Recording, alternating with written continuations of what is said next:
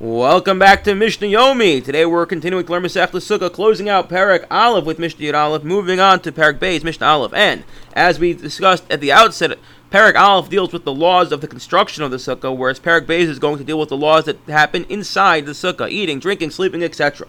Says our Mishnah, a person makes their Sukkah like a teepee, as in they take two mats of that are valid schach, and they lean them up against each other to form a triangle teepee. So you have no roof that's flat because the roof meets at a point. What's the halacha with this? Or in other case would be you lean your schach up against the wall, so that again there's no flat roof. It's all meeting at a point. Either it's meeting at a point of the angle, or it's meeting at the point of a straight wall, and the schach that's leaned against it. Re'elazar rules. Re'elazar posum teisha ein lo gag. Re'elazar said the sukkah is invalid because there's no roof. There's no meaning to say there's no way to distinguish between the roof and the wall, and therefore the slope is regarded as one long wall rather than having a roof at all. There's no roof here; it's just essentially one long wall. The Chacham say no, it is valid, because the Chacham say that if you look at the wall carefully, you're able to, although it's not easy to discern where the roof is and where the wall is, but we can assume once you have 10 tefachim of wall, meaning that once these reeds, which against, or let's say they're in a teepee, go 10 tefachim, anything above that is now considered part of the roof, albeit it's on a slant. And therefore, because we view it as if it's on a slant, so then it's going to be a kosher sukkah. So again, just to quickly recap, Re'elazar says if there's no discernible roof, it meets at a point, it's not kosher. And the Chacham say, no, it is kosher. We just look at it as a slanted roof. Where's the roof begin? Where's the wall end? So the wall ends once you have 10 tefachim up, and the roof begins after 10 tefachim. Why 10 tefachim? Because we said in the previous Mishnah yesterday, once you have 10 tefachim, then you have a kosher wall. Continues our Mishnah. Machatzel's kanim gedolos. This is actually going to come back to something we discussed earlier, and it's also the great reed mat debate, and that is essentially as follows. We said that in order to be a kosher schach, it cannot be mekabel tumah. It cannot be something that acquires tumah. One of the things that acquires tumah is when you have a utensil. What if you take a bunch of reeds and you weave them into a mat? So the question is as follows: is this a utensil, a mat that you can sleep on, or no? Perhaps it's just a bunch of reeds that you're trying to make schach out of. Well, it's going to become a machlokus between the Chachamim and Rabbi Eliezer. Says the Chachamim,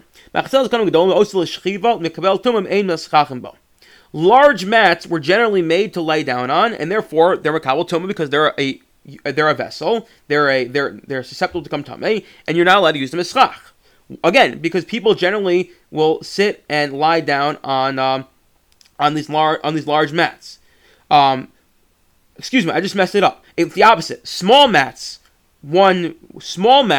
were generally made to lie down on, as in, or to sit on, and therefore they're susceptible to become tamei. Whereas machatel's kanim gedolos also l'shchiva mekabel tumah ein maschachim bo. Whereas large mats were generally not made to lay on. No one's laying on a mat that's 12 feet by 10 feet. That's not what you're doing. The reason you have is for your sukkah. And therefore, unless you make it with the explicit intention, this large mat again, you make a large mat, which you normally only make in order to cover your sukkah with. But if you make it with the explicit intention that you want it for sleeping on, so then it's going to be mekabel tumah. That is to say, what our Mishnah is really driving at is there are some things where, depending on your intention, that will decide, is this a utensil or is it not a utensil? A small mat, seemingly, is always used for sitting on, and therefore, unless you say otherwise, we're going to assume it's susceptible to become tamei because it's a vessel. A large mat is generally not used to lay down on, and then, unless you say I'm using this to lay down on, we assume it's kosher for schach.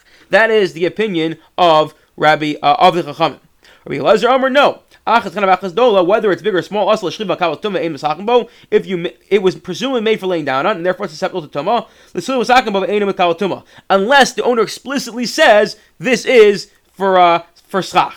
So again, just because I made it a little confusing in the end of the Mishnah, if the Chachamim say a large mat is generally used for schach, and therefore unless the person says otherwise, it's not mekabel tumah. And the Re'elazar says no, whether it's small, whether it's big, we assume it's made to lay down on, unless a person says, again, whether it's small or big, a person says this is for schach, and therefore it's not going to mekabel tumah. Okay, Perek Beis, Mishnah Aleph. A person who sleeps underneath their bed in their sukkah does not fulfill their obligation because they're not sleeping beneath the slach, they're sleeping beneath a structure. Amar Rabbi Yehuda, Nagan Hainu Sheyinu Yishin Tachas Amita, Nezakain of Lo Amar Lo Davar.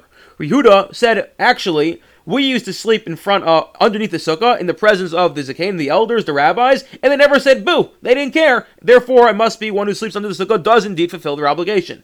What's at the root of the machlokas, Rabbi Yehuda, and the Tanakama here? So I'm not going to explain it other than to say it's a consistent machlokas running throughout this Masechta, whereas the Tanakama believes a sukkah must be made from a diras arai, a temporary structure, and Rabbi Yehuda says no, a sukkah is a permanent structure. How that plays out in this Mishnah, we're not going to get into now. Omer Rabbi Shimon. So again, now we have this machlokas Tanakama saying one who sleeps beneath the bed does not fulfill their obligation, does not fulfill their obligation. Rabbi Yehuda says they do fulfill their obligation. And how do I know? Because I did so in front of the great rabbis, and they didn't say anything. Must be not a problem. Omer Rabbi Shimon comes from Rabbi Shimon and says as follows: the infamous, famous servant Tuvi, who was a slave of Rabbi Gamliel, the same one who was once freed in order to make a minyan, the same one who throughout Shas is always coming up and doing interesting things. Clearly, he was a Talmud Chacham. So this Tuvi, what did he do? He would sleep under the bed. Rabbi Gamliel proudly turned to all the elders and said, "Did you see my slave Tuvi? He's a Talmud Chacham. How do I know he's a Talmud Chacham? Because v'yodim she'avim put them in a sukkah.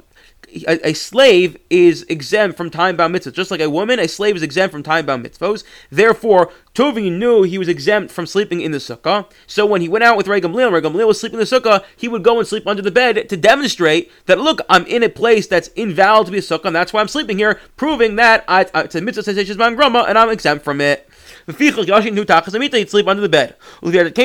From there we learned and from this casual conversation, the Sichas Schlun of Rabbi Gamliel, when he was proudly showing off to everyone how smart a slave was, we learned from here that one who sleeps under the sukkah is not going to fulfill their obligation. Again, why? Because Rabbi Gamliel was proudly saying, Tovi's so smart, he sleeps under the bed, knowing that he has no obligation to fulfill. Must be that everyone else who does have an obligation to fulfill cannot sleep under the bed. And with that, I wish you a wonderful day.